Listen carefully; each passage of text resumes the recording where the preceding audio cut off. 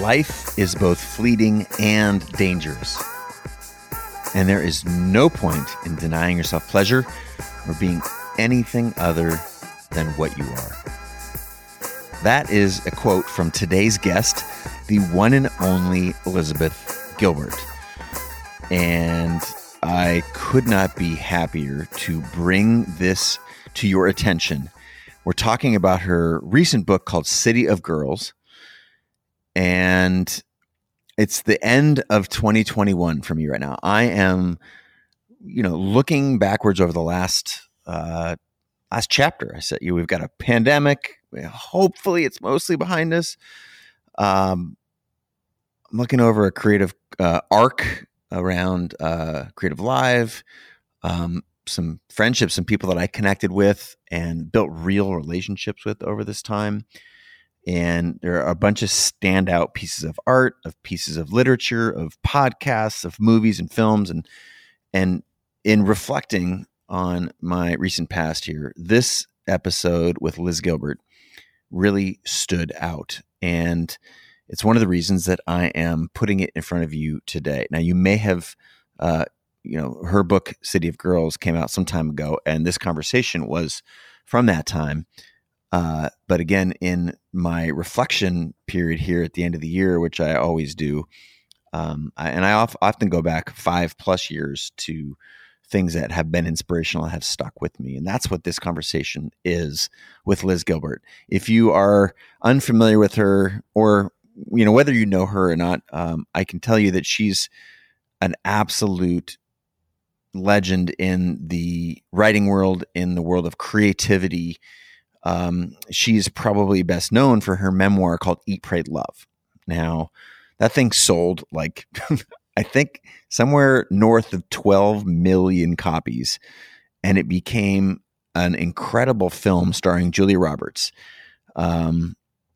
But that while people are often most known for something, in this case, like Liz is for Eat, Pray, Love, she is a creative powerhouse on so many other levels, right? She's one of Time Magazine's 100 most influential people in the world. Okay. In the whole world, right? There's 7.5 billion people. So I am very excited for you to spend some time with her in your ears on today's show. And if you are a Elizabeth Gilbert fan, you're going to love it. If she's new to you, you will quickly see why I think she is so extraordinary. We cover all kinds of topics, but just a couple that you can expect, which I think this first one that I'll share here is the key insight that made me want to feature this today, that Liz considers her mental health as her primary full-time job in life. And that writing, that being a professional creator, a writer, is actually second to her mental health. Even though that's her profession, that's how she puts money on the table and, pays for her mortgage and her life, that her mental health is actually more important. And I wonder how all of us listening right now might behave differently in the world if we actually took that prioritization seriously, right? And it sounds impractical when you mention it, but it actually is incredibly practical. So I can't wait for you to hear Liz's thoughts on it. And it underscores the importance of our mental state, not just for peak performance, but for, surviving and certainly for thriving through the human condition. We talk a lot. She's very articulate, as you'll quickly grasp onto, especially around topics around like pain and honesty, and these things are very complex. Liz she's a scalpel that cuts through all this stuff via her own experiences, working through the loss of her partner to cancer, for one example. And there's so many things that we don't even admit to ourselves on a daily basis that Liz is, again, she is like a scientist, uncovering the truth about so many things. And when she speaks it just resonates, I promise.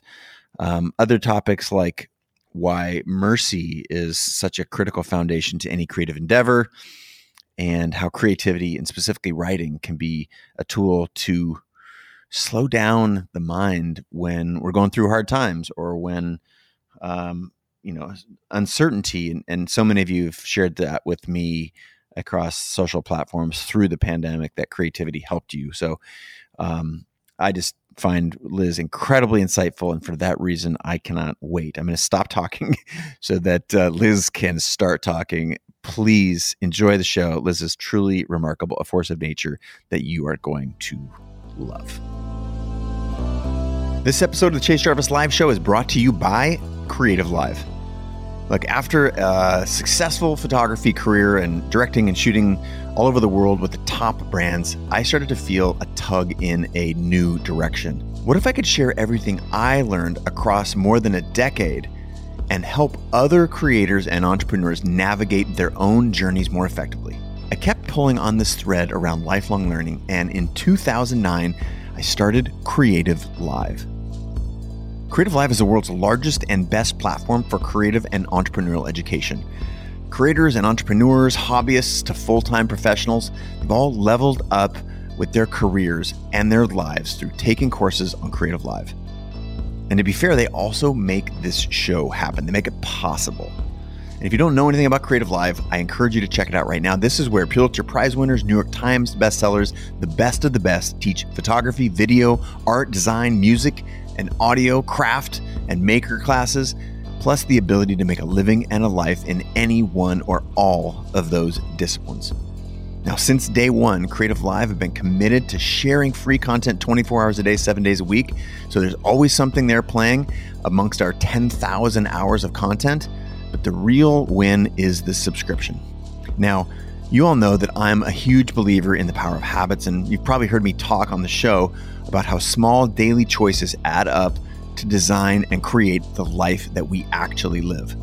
Now, Creative Live, as a sponsor here in this announcement, wants you to know that they have a new powerful way to make education a part of your daily routine. That is the subscription that I was just talking about. How can you get the Creator Pass? And with a Creator Pass, you can find new areas to develop your skills. You don't have to worry about just buying one class. This allows you to improve your craft, consider making money if you want to with whatever it is that you're trying to do, to pull on your own threads of curiosity and explore. If you're ready to invest in yourself and take the reins for this one precious life that you've got, then subscribing to Creative Live is designed to push you in this direction. Sign up for Creative Live today.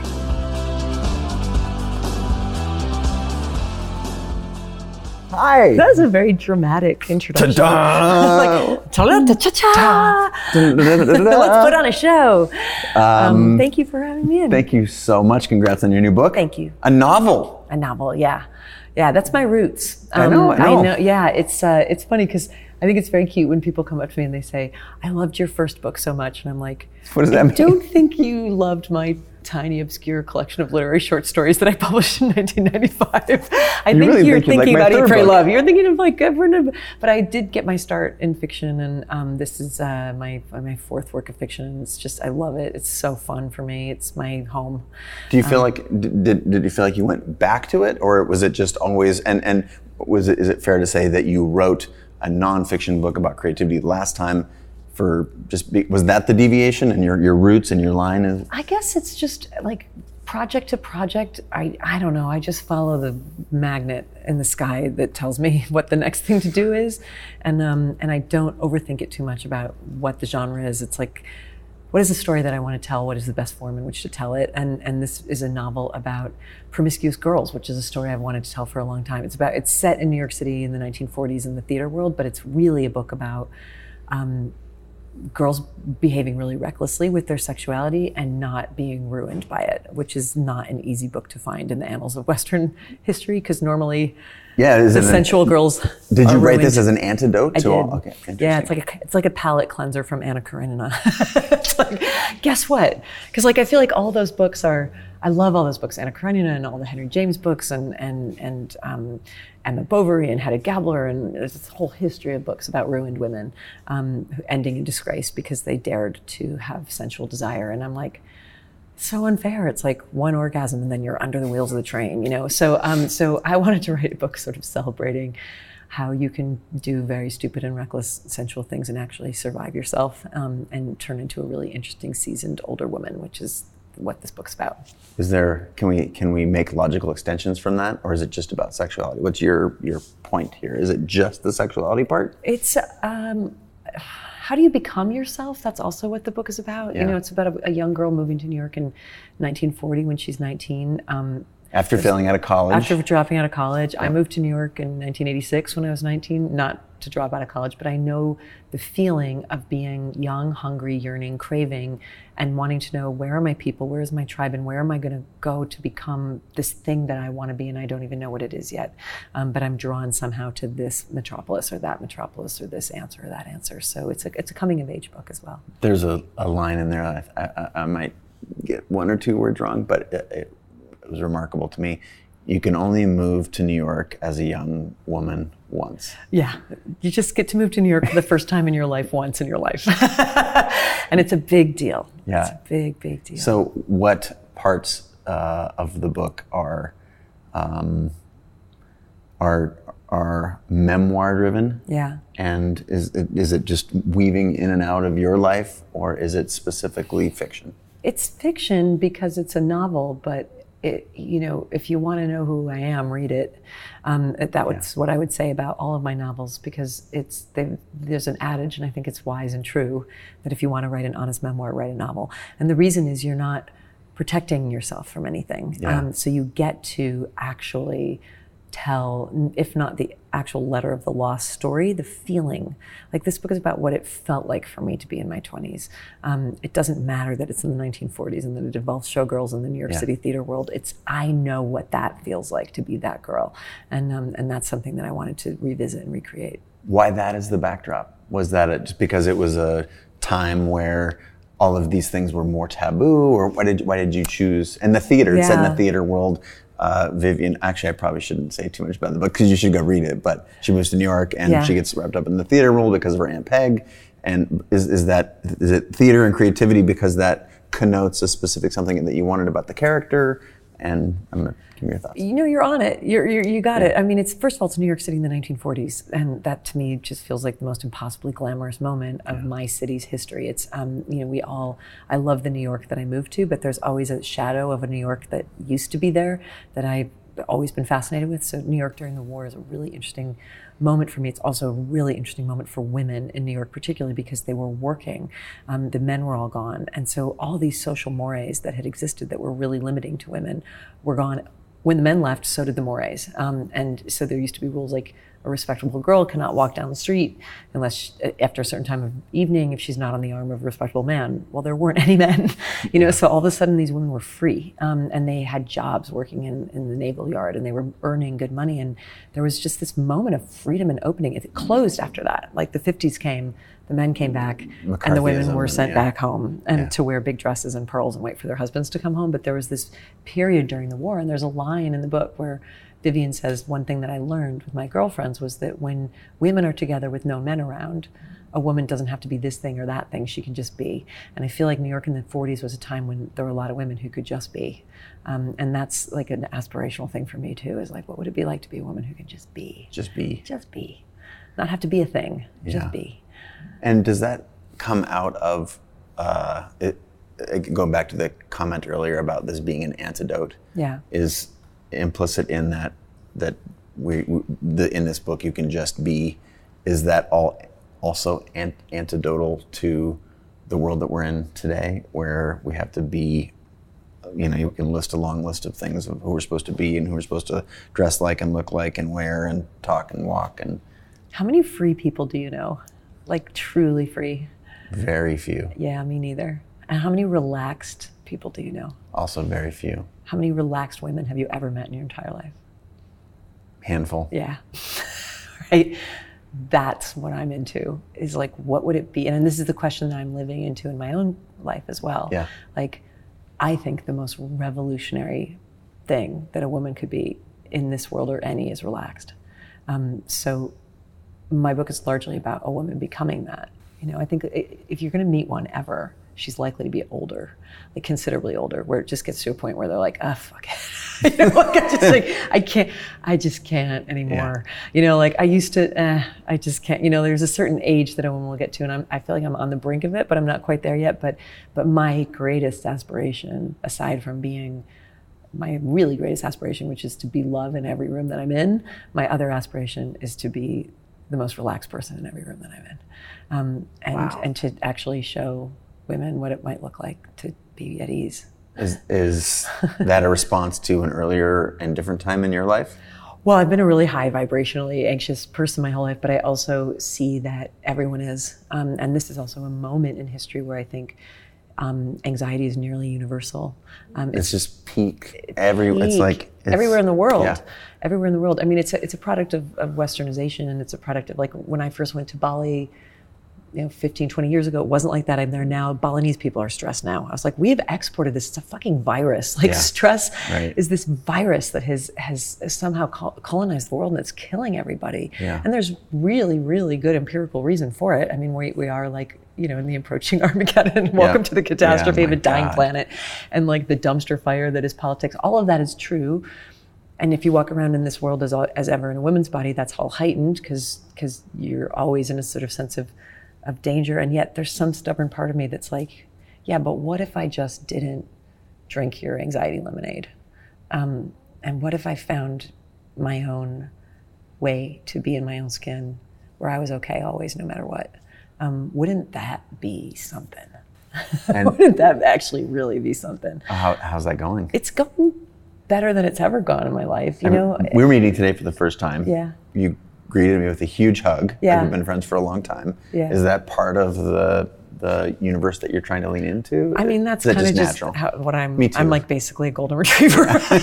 I've been described as that. So we're the same. We share the same birthday. We just figured that out. I know also. We're super sensitive Cancerian. Right. We just wish everyone would be in a pile together on the floor. So that's what my nature. Why is everyone not hugging all the time?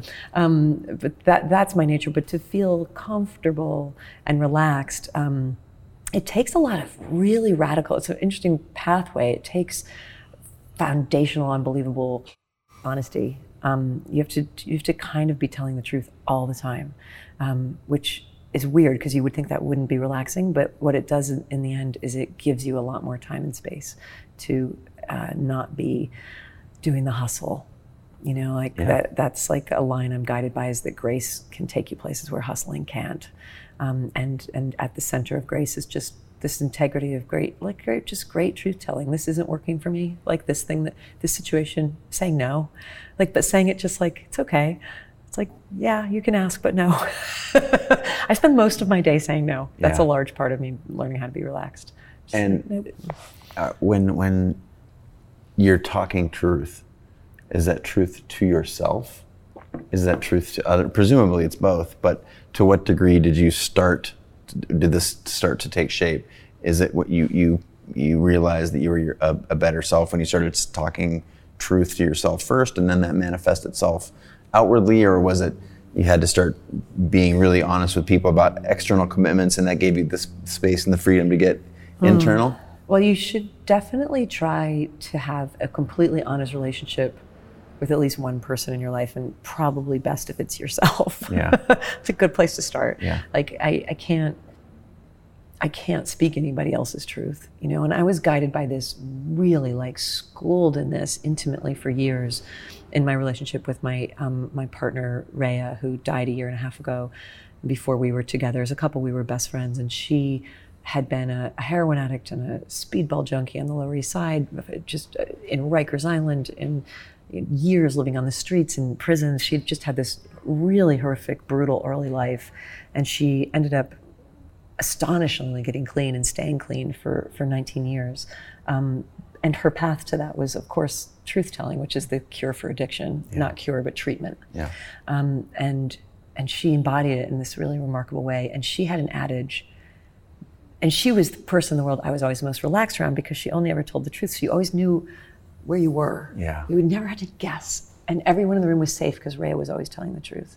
Whatever bullshit else was going on, there was one center, very dense gravitational truth-telling always happening. But the line that she lived by, and she passed it to me, and now I live by it because I can't not, is, she used to say, the truth has legs. It's the only thing that's going to be left standing in the room at the end of the day.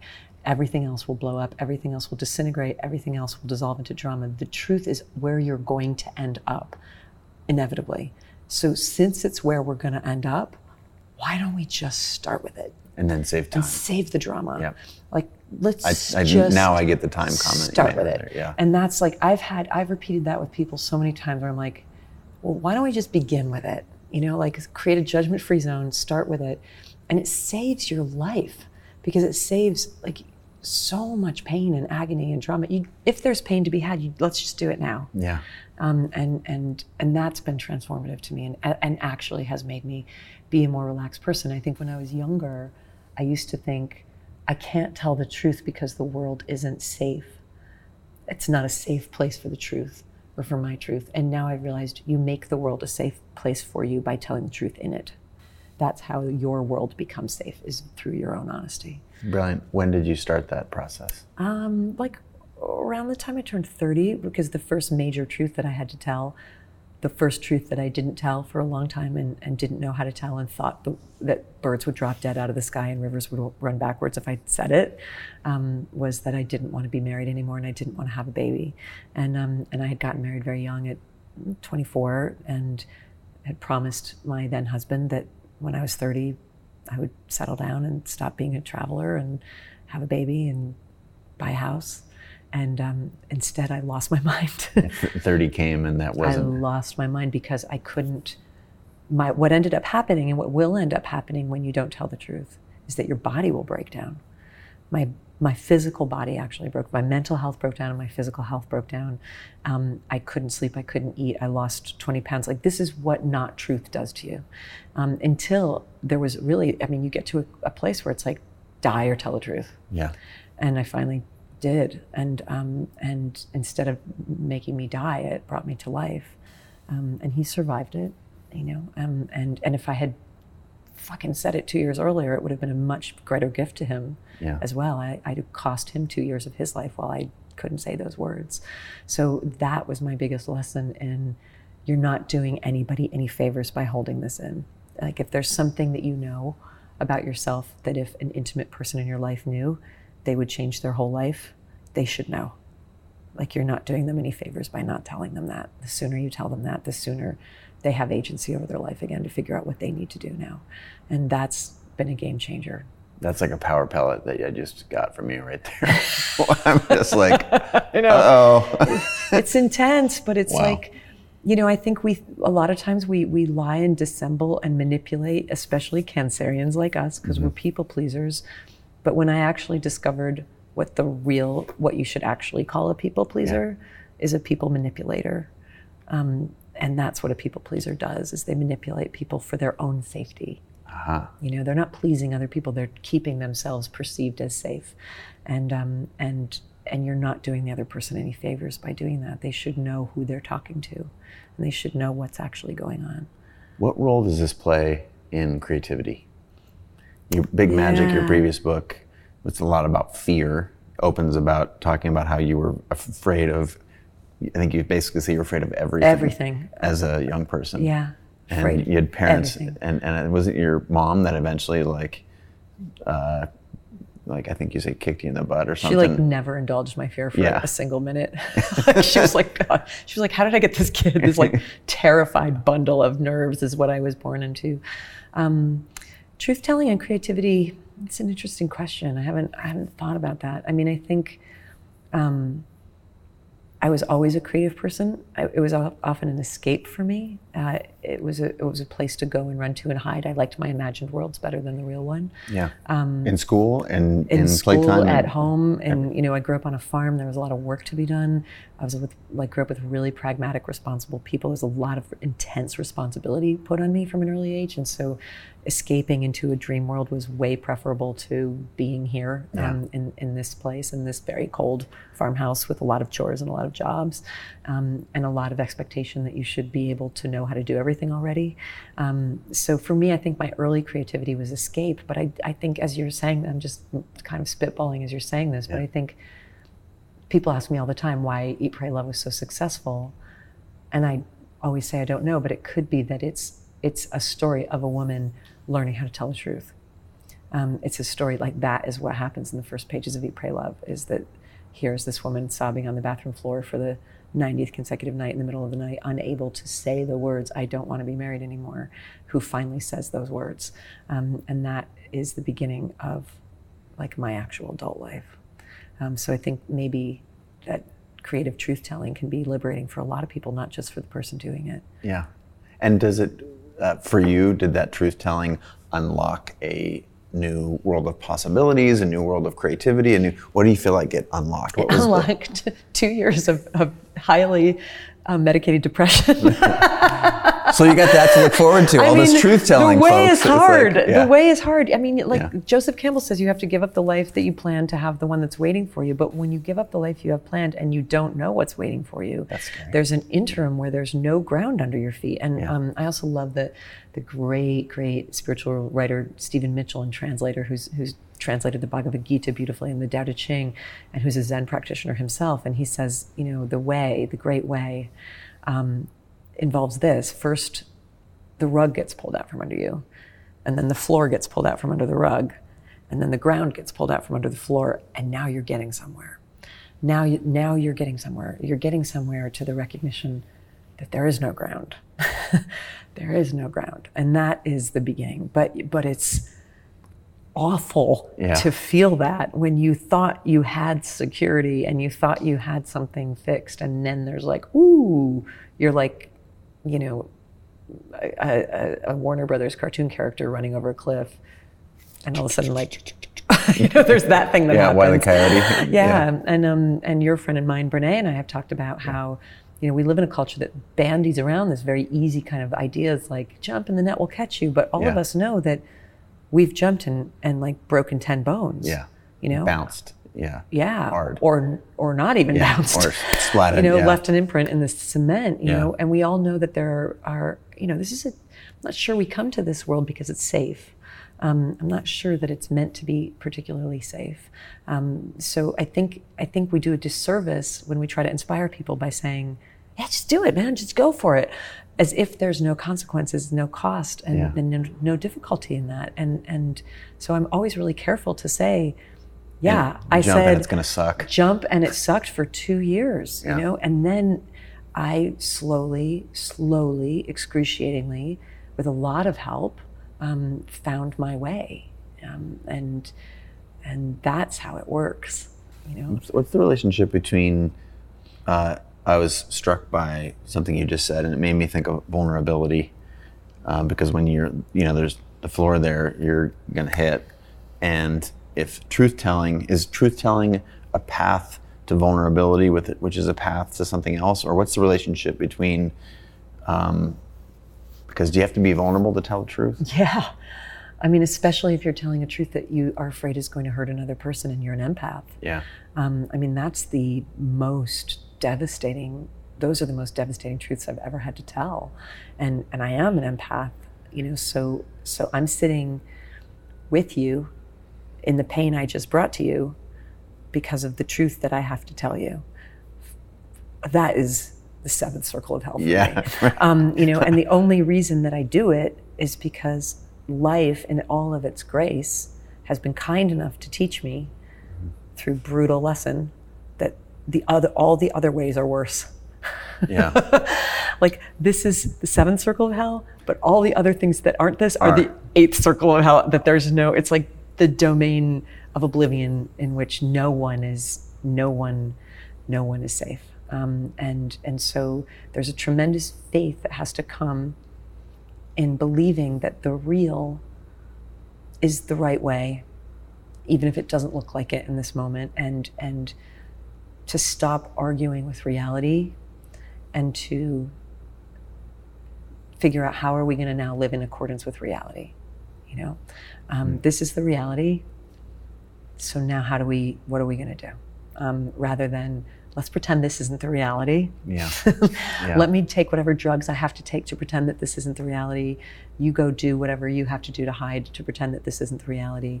And then let's just see where that leads. And I can't, the one thing I've discovered about myself is that's a grace, and it's horrible as it's happening, my being, my actual being, will not allow me to stay in a situation where I'm out of my integrity anymore.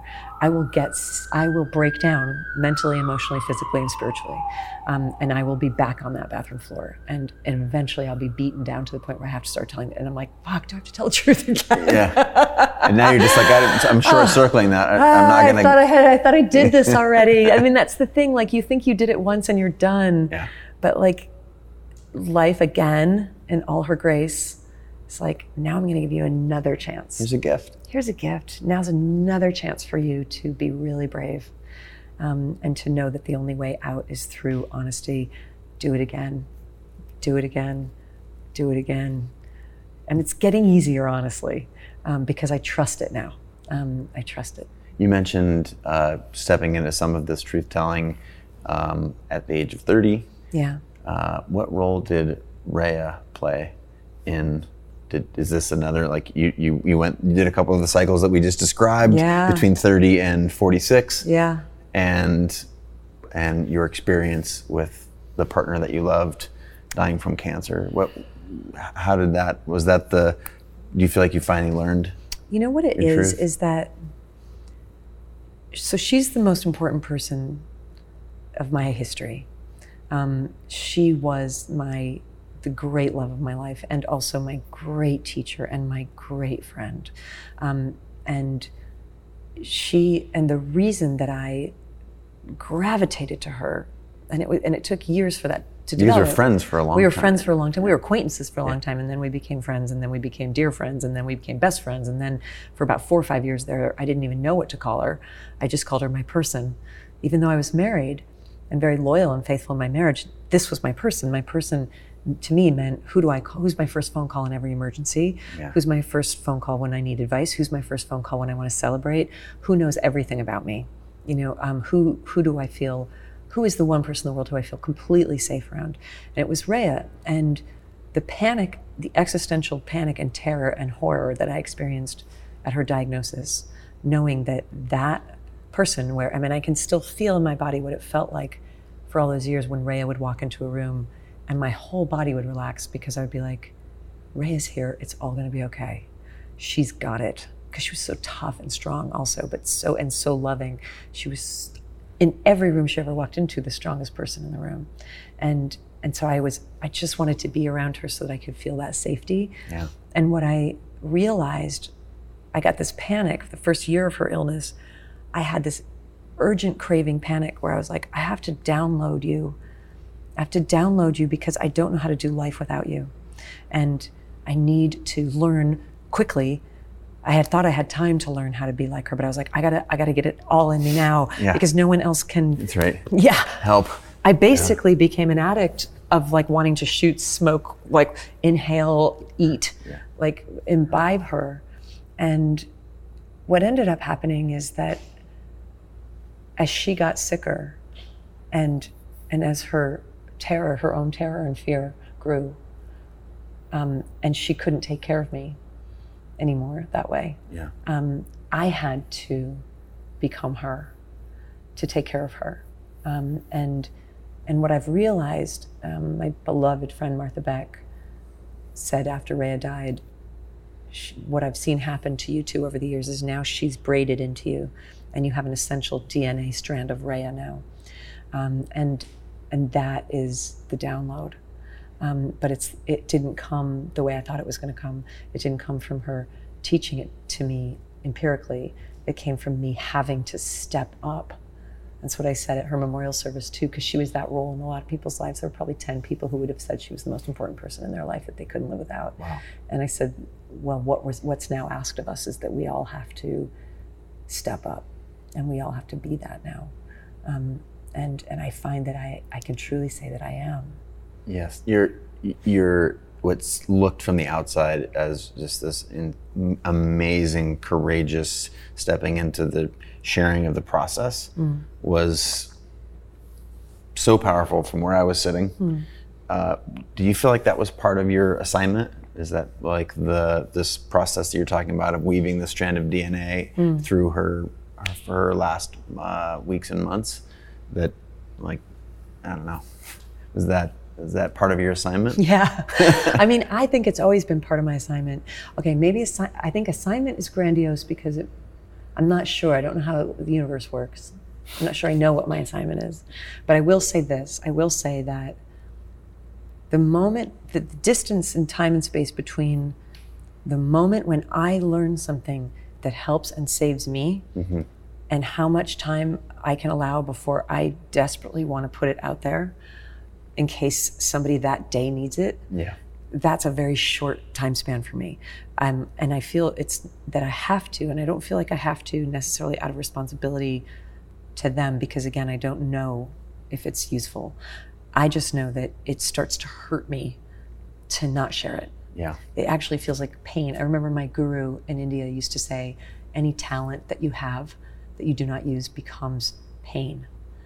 Wow. But I also think any wisdom and insight that you have that you do not share becomes pain. Why in the world would I not share it? Like, if I know so intimately what it's like to suffer, I know so intimately, deeply in my bones and skin what it's like to not know what to fucking do. You know, so if I've been given like one little glimmer of light, why in the world would I not be like, you want this? Yeah. I got something for you. Take it. I've been so helped by people who have been generous enough to learn in public. Yeah.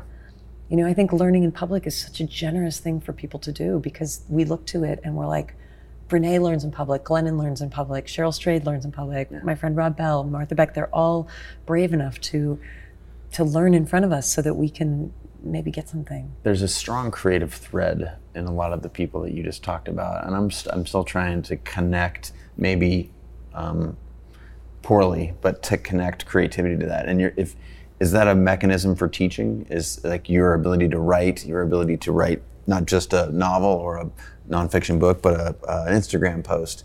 Is that your public teaching? Is this like, is art your vehicle for teaching, or what role does creativity play in that? Yeah, I mean, I guess it is. I didn't plan it to be.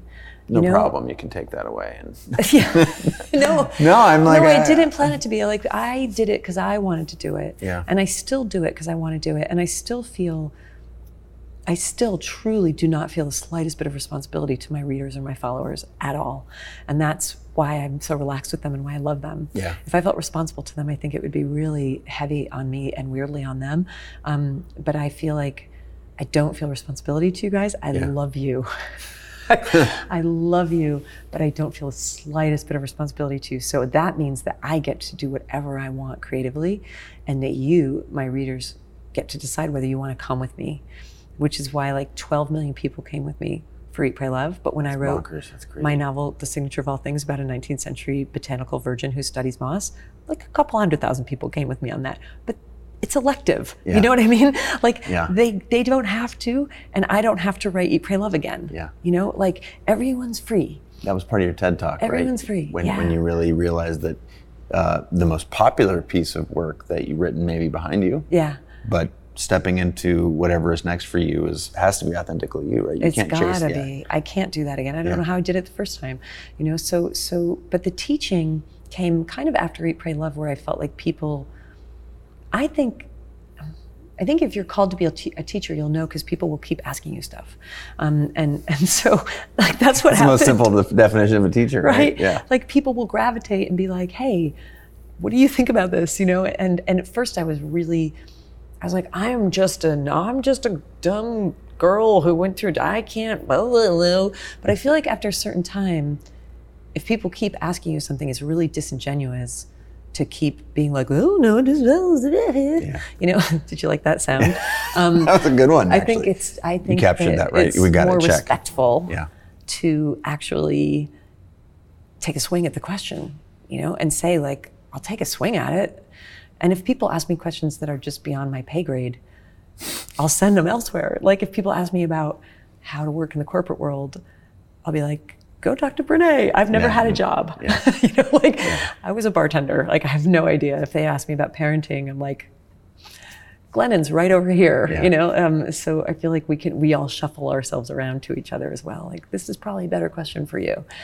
What role did I want to go back to that fear part that you opened Big Magic with. Yeah. The connection between creativity and fear for you, and do you feel like that's common, or is that like, why did you write Big Magic? I wrote Big Magic actually because people kept asking me questions about creativity, especially after I gave that TED Talk. Yeah. And that is the one book that I could say that I honestly wrote precisely as a self-help book, because it's the one subject where I feel like I actually know about this. Like, I'm completely comfortable talking to you and giving you advice about creativity. I've been doing this my whole life, and I have a relationship with it that's a lot less tormented than most of the relationships that I see people having with creativity. So let me be an expert here. Like, let me put on an expert hat and actually say, yeah, I'm a middle-aged woman. I've been doing this a long time. Let me tell you some stuff that I've learned.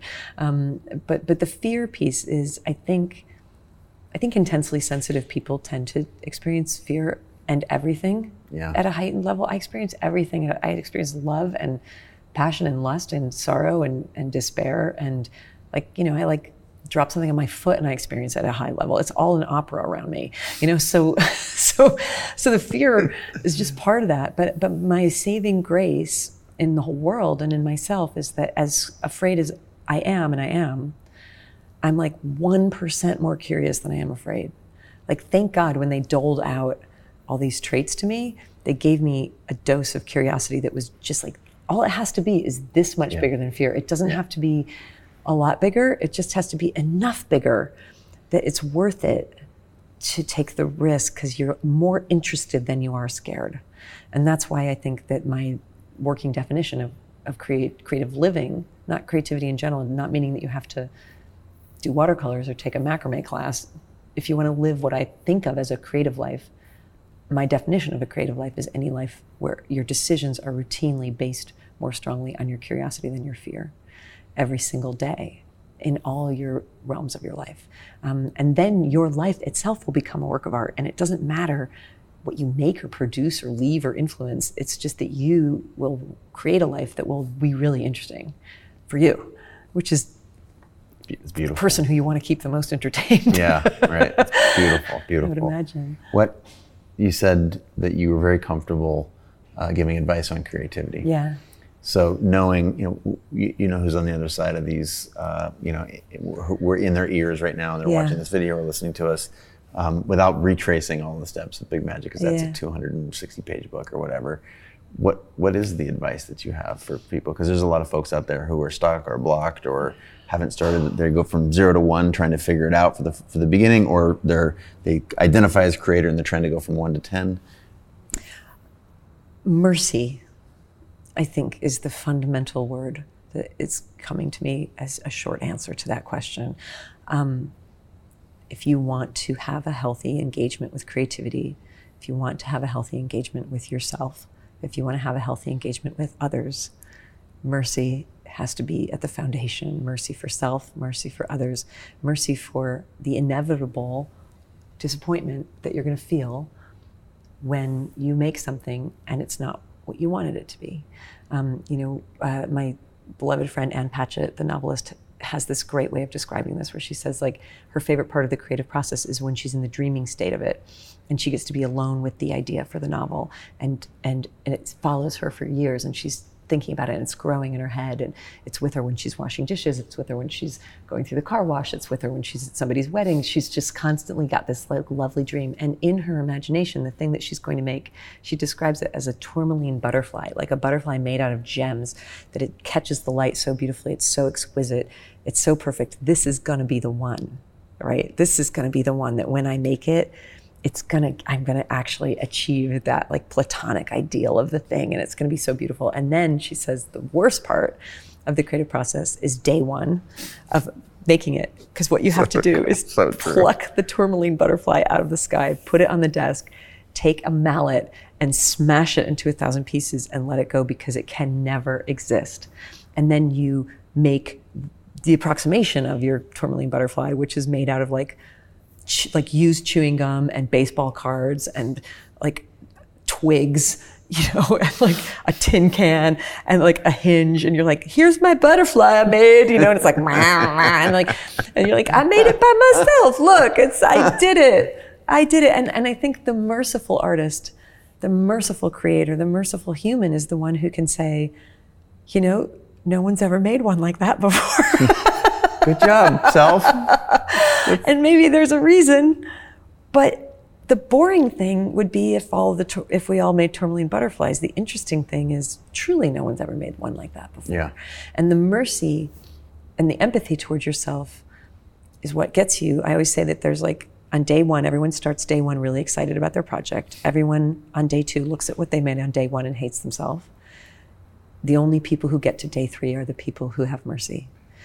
So beyond anything else, and that is going to be the same, whether you are a master or a beginner. That is, everyone's day three that's where the rubber meets the road. You're going to keep going and keep disappointing yourself, or are you going to stop? My suggestion is that you keep disappointing yourself and be very, very gracious toward yourself about it. Is that an aspect of bravery, or is that curiosity, or is it vulnerability, self-compassion? It's compassion. Yeah. It's compassion, yeah. I mean, it's really the foundation of compassion, which says the imperfect is the perfect. Say more of that. Like Well, I mean, in a way, it's like the end of the argument. It's the end of the argument against reality. The reality is you probably can't make the thing in the way that you dream it. The end of the argument against the pain of that is, so what? Make it anyway. I'm gonna hatch my weird little steampunk butterfly. It's pretty good. Tin cans, hinges, bubble gum, baseball cards, did you have duct tape in there? Maybe? I don't know why I didn't, but yours should. So that is. I think that putting yourself in alignment with reality rather than in a constant war against it is actually what compassion is, and that's also how you find compassion for the people in your life. Like, instead of me needing you to constantly be an entirely different human being than you are, I can put myself in compassionate alignment with the reality of what you are. I can put myself in compassionate alignment with the reality of what I am. I want to be 10 different things than what I am today, but this is what we're working with. This is what we got. This is what we got. Flap, piece falls off. This is what we got, How do you do what you do right now? Because you're just like truth zingers. Is it just repetition of the first time it's hard, second time it's 10% less hard, third time it's, or 1% less hard? I don't know if anybody realizes what percentage of my life I spend taking care of my mental health. Like, that's my full-time job. And writing is a hobby that I do on the side. Every once in a while I write a book. The rest of my life, like an enormous percentage of my day, is spent managing this neighborhood, warring neighborhood, this like dysfunctional family that I carry inside of my mind. And everything that I've learned that has any taste of wisdom and grace is from the front lines of this, and I mean it like today. I mean, like, that's what I was doing on the plane today, was managing my mental health today. Wow. Like, there are practices that I do every single day in order to keep myself happy and loved and connected. And I do them. I have to save my life every single day. Like, I have very few days off from trying to save my own life. So have to ask. This is very immediate. Yeah. What I'm talking about. Yes. I'm not talking about like what you have to do. I'm talking about what I do. On the way here, yeah. Yeah. I have to ask, like, what are the things? And I understand it. No, I don't mind talking about it because, like, look, if it helps. Yeah. Well, there's a lot of people who will take your guidance. The most important relationship that I have in my life is a dialogue that I launched 20 years ago between me and love, capital L, love, that I have continued nearly every day of my life over the last 20 years. And it came in the deepest depression, where, I was in that like deep God-sized hole of just wanting somebody to comfort me, wanting somebody to save me, wanting somebody to make me feel safe and make me feel like it was okay. And I have beautiful people in my life, but like no one, and I know this for a fact because I have looked for it, no one can handle that in me. Like, Yeah. nobody. Because sometimes people have to sleep. They have to get a sandwich and they have to go to work. And I'm like, wait, like, where are you going? You know, like, nobody. You have no idea how needy I am. Like, and I do. And this was a period in my life where I was alone. And so what I did was sit down in the middle of the night in my slough of despair, take out a notebook, and this was this great leap of imagination. What are the words that I've always wanted to hear somebody say? Can I say it to myself? And I started writing those words to me. I am right here. I have got you. I will always have you. You are precious unto me. I don't care if you stay depressed for the entire rest of your life. I still love you. I don't care if you never fix this. I don't care if you never get better. I don't care if you never create another. I don't care if we live in a box under a bridge. I am yours. You are mine. I have got you. You are my boo. Like, I was with you when you were born. I will be with you till after you die. I will never leave you. You are mine. Belonging, imprint, belonging, love, ownership, forever. You can't tire me out. You can't tire me out. We can do this all night. You will get tired before I do. I love you so much. This is what I've always wanted to hear another human being say. And it's a little much to ask. Yeah, I'm like, and so I've learned to bring it. And when I figured out what that voice is, it's love. It's universal human love. And that is the most important relationship in my entire life. And I write a letter to myself from that every single day of my life. Is that the number one vehicle? Is writing yourself that love letter, capital L love? Yeah, and lots of times it's dialogue, you know, and the dialogue will go like me be like hysterical. I don't know what to do. It's all falling apart. I've failed again. I've lost again.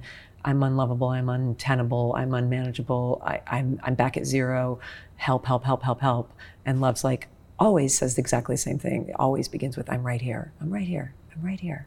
I'm right here. I'm with you. I'm not going anywhere. I've got you. And then I will say, what should I do? And love will say, I don't know. That's not my department. I just love you. And then I will say, tell me how this is going to end. And love will say, I have no access to that information, but I will be with you through it, whatever it is. And then I say, if you can't tell me what to do and you can't tell me how this is going to end, what the fuck use are you? And love says, I am company for you in your darkest hour, and I always will be. And that is my use. That is what I'm here for. And then I can begin to breathe. Wow. Begin to breathe. And I don't know whether that thing, that voice, is God talking to me, Rhea talking through me, angels on my shoulder, my heightened imagination that creates in its own trauma the thing it needs. I don't care. It works. Yeah, it works. You're like, doesn't matter. I'll take it. And I've learned by being able to hold myself that way, I can also be, not with anyone, but I can be in the room with almost anyone at this point. Because I can just be like, I don't care if you ever sort this out. You're a wreck, but I'm right here. And they're like, what do I do? I'm like, I don't know, but I'll be with you. I'll just be love in the room with you. And if they're like, it doesn't help, I'm like, well, okay, but I'm here. I'll just sit here. You know, I mean, like the thing about that I've learned about love, capital L love, about that over the years is that love, real love, doesn't need anything in the room to be different than it is. Doesn't need anything to be different than it is. It never says, here's what you have to go do now. Here's how you have to change. Here's how you have to grow. Doesn't need it. Doesn't need it. Way more powerful. Yeah, it's like you just keep doing this, and I'm just right here. I got you. And that is how I have survived my life. Is the manifestation always writing, or are there any other tools that you use? Writing is the thing. You know, I think it's the most direct for me. It slows the mind down. You know, most of us, and all of us, we have minds that move at just the speed of light, literally, or more. Now, I guess nothing's faster than that. Thoughts move really, really, really, really fast. So writing slows it. So I can bring my panic to the page and say, I have this very deliberate question, help. And then love will say, I got you, I'm right here. It's okay, it's gonna be all right. It's gonna be all right even though it's not. Even if it's not, it's gonna be all right. So when you mentioned being on the plane, were you writing to yourself on the plane? Yeah. I mean, I'm not kidding when I say I do this every day. Yeah. No, I think these foundational practices are that's a really common thread in greatness and creativity, and there's a self-care that I think it's a complete myth, this sort of horrified artist who's trying to dive into that in a unhealthy way, that healthy way of trying to manage it that you're talking about. Yeah. It's going to I create have no the work. interest in being a tormented artist or a tormented person. Yeah. I often am one, but when I am, I will do anything I can to help myself get out of it as fast as I can, or to reach to somebody who can help me. I mean, I will relentlessly, this is one of the things that love says to me all the time, is I will make sure you get whatever you need. Whatever care you need, we will make sure you get it. We will make sure you get it, starting tomorrow. I read a thing that you scrapped an entire novel. Is that true? Well, it wasn't a novel, it was a memoir, but I did, yeah.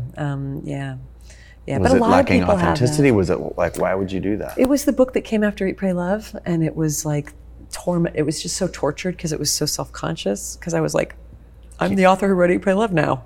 Brr, like I just had no natural voice in it. Yeah. And it was just strangled. Like every sentence felt really strangled. And I put it, I mean, it wasn't an easy thing. It made me, like, I wept and wept when I realized that I was so off. And I also realized this is not worth even trying to save. And it was a very painful truth-telling moment to my publishers to say, guess what I have for you? Nothing.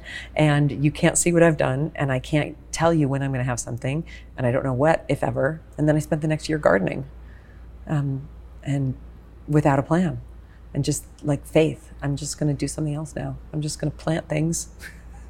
I don't know. And it wasn't like, I'm going to do this and then I'll have a great idea. It was like, I'm just going to do this. This is fun. Water a plant, watch it grow. This is very fundamental. It's a lot easier than writing a book. Wow. Literally grounding, getting your hands in the dirt, and then like by the end of that season of the garden, like inspiration started to come back and I found it. But I didn't know I would. You have to believe that there's this. Yeah. How do you know the work to do when you don't know what work to do? Something else. Yeah, just like anything else. Like if it's over there, you run the other way. Something else. And I would suggest doing something with your hands. I have that sense. We're in our heads so much, and most of us at this moment in history, we're so disconnected from our bodies and from the world, and we really do think of our bodies as like a broomstick that we carry a jar with our brain in it around on, and so I would say anything that you can do to embody work, whether it's exercise or to make something. There's physicality. I love that story. There's this author, Clive James, this British author, and I tell this story in Big Magic. He had an enormous failure where he literally bankrupted his family to produce a play that ill-advisedly was a play that mocked every single literary person in London living at that time, who were all his friends. So he lost all his money and he lost all his friends, and it was terrible. And you didn't see this coming? No, because he was like that cool guy who everything he touched turned to gold, and he thought it'd be really funny. Oof. And it was actually just rancid. And he fell into a severe depression for months and couldn't even get off the couch. And then one day his little daughter came in and said, "Daddy, I want a bicycle." And they went and bought a bicycle for her, but he didn't have any money, so he had to buy this junky bicycle. She was embarrassed to ride it around, and so he said he would fix it up for her. So he fixed it up, and he ended up getting all the rust off it and painting it midnight blue. And then he got this other little tiny paintbrush and he painted thousands of tiny stars on it like it was Merlin's cloak. And she rode off on it, and the next day another little girl in the neighborhood came up and said, "Can you paint my bicycle the same way you did with your daughters?" And then there was a line of kids asking him to paint their bicycles, and he did that for weeks. And then he was like, "You know what? I figured out what I'm supposed to do with my life. I'm supposed to paint bicycles with my life." And he just relaxed. And then the next day he had an idea for a novel. So the answer is, go paint bicycles. Just do something else. Walk away from the thing that's not working, and do something mindless and satisfying. Can I confess something to you? Yeah. When we leave here, I'm stuck creatively right now. I'm working on a couple of things and stuck. I'm going to go power wash my friend's driveway. Hot. It's the best. It's a medicine. Oh my God, that sounds great. And you see progress. Yes. And it's like, it's hypnotic progress. Yeah. It's so embarrassing I for me would suggest going around the neighborhood and power washing everybody's driveways for a while. Why stop with your friend? Just do that for the summer. I guarantee you something great will come out of it. Be that guy. Oh my God. Just be that guy. It's so embarrassing to confess, but it's it'll so drop true. you out of the drama. Yeah. and into the present. And that's when the ideas start. I borrowed the pressure washer from my dad. I had to go get special gas before this our conversation so that I can go do this. I'm so jealous. I've called friends at times and been like, can I come and clean out your closets and organize your kitchen? I'm having trouble writing. So yeah, something else. Perfect. You got it. It's all going to be all right. Awesome. Thank you very, very much You're for sitting welcome. down with us. Congrats on the new book. It's so inspirational to read. It's so timely. It's such a powerful piece of work. So Thank you. Thank you very Thanks much. for having me on the show. I'm looking forward. I haven't finished the book. I wanted to sit with you first. Oh, good. I'm glad I didn't spoil it for you. Yeah, and I was worried. I didn't want to go there. So for those folks at home, go check out City Girls. Thank you so much for being a guest on the show. Really, really appreciate it. You're welcome. I loved it. Awesome. All right. See you again, probably, hopefully, tomorrow. All right, real quick. Hey, before you go, if you know anything about me or my work, you know how deeply I believe in the power of creativity. It's so core for a successful, fulfilling life. I mean, that life cannot be built by accident, right? That's only an accumulation of intentions and daily choices and actions and the stories we tell ourselves about what's possible with this one precious life. Well, I want you to know that I wrote a book specifically about this. And if you enjoy the show and you don't yet have the book, I think you ought to, because I think it's an incredible companion to all the work, the 10 years we put into making this show. The book is called Creative Calling. You can get it, of course, at Amazon or your local bookshop or anywhere books are sold, or at creativecalling.com. But there is a creative process I outline in the book, a series of daily habits. It's very, very actionable.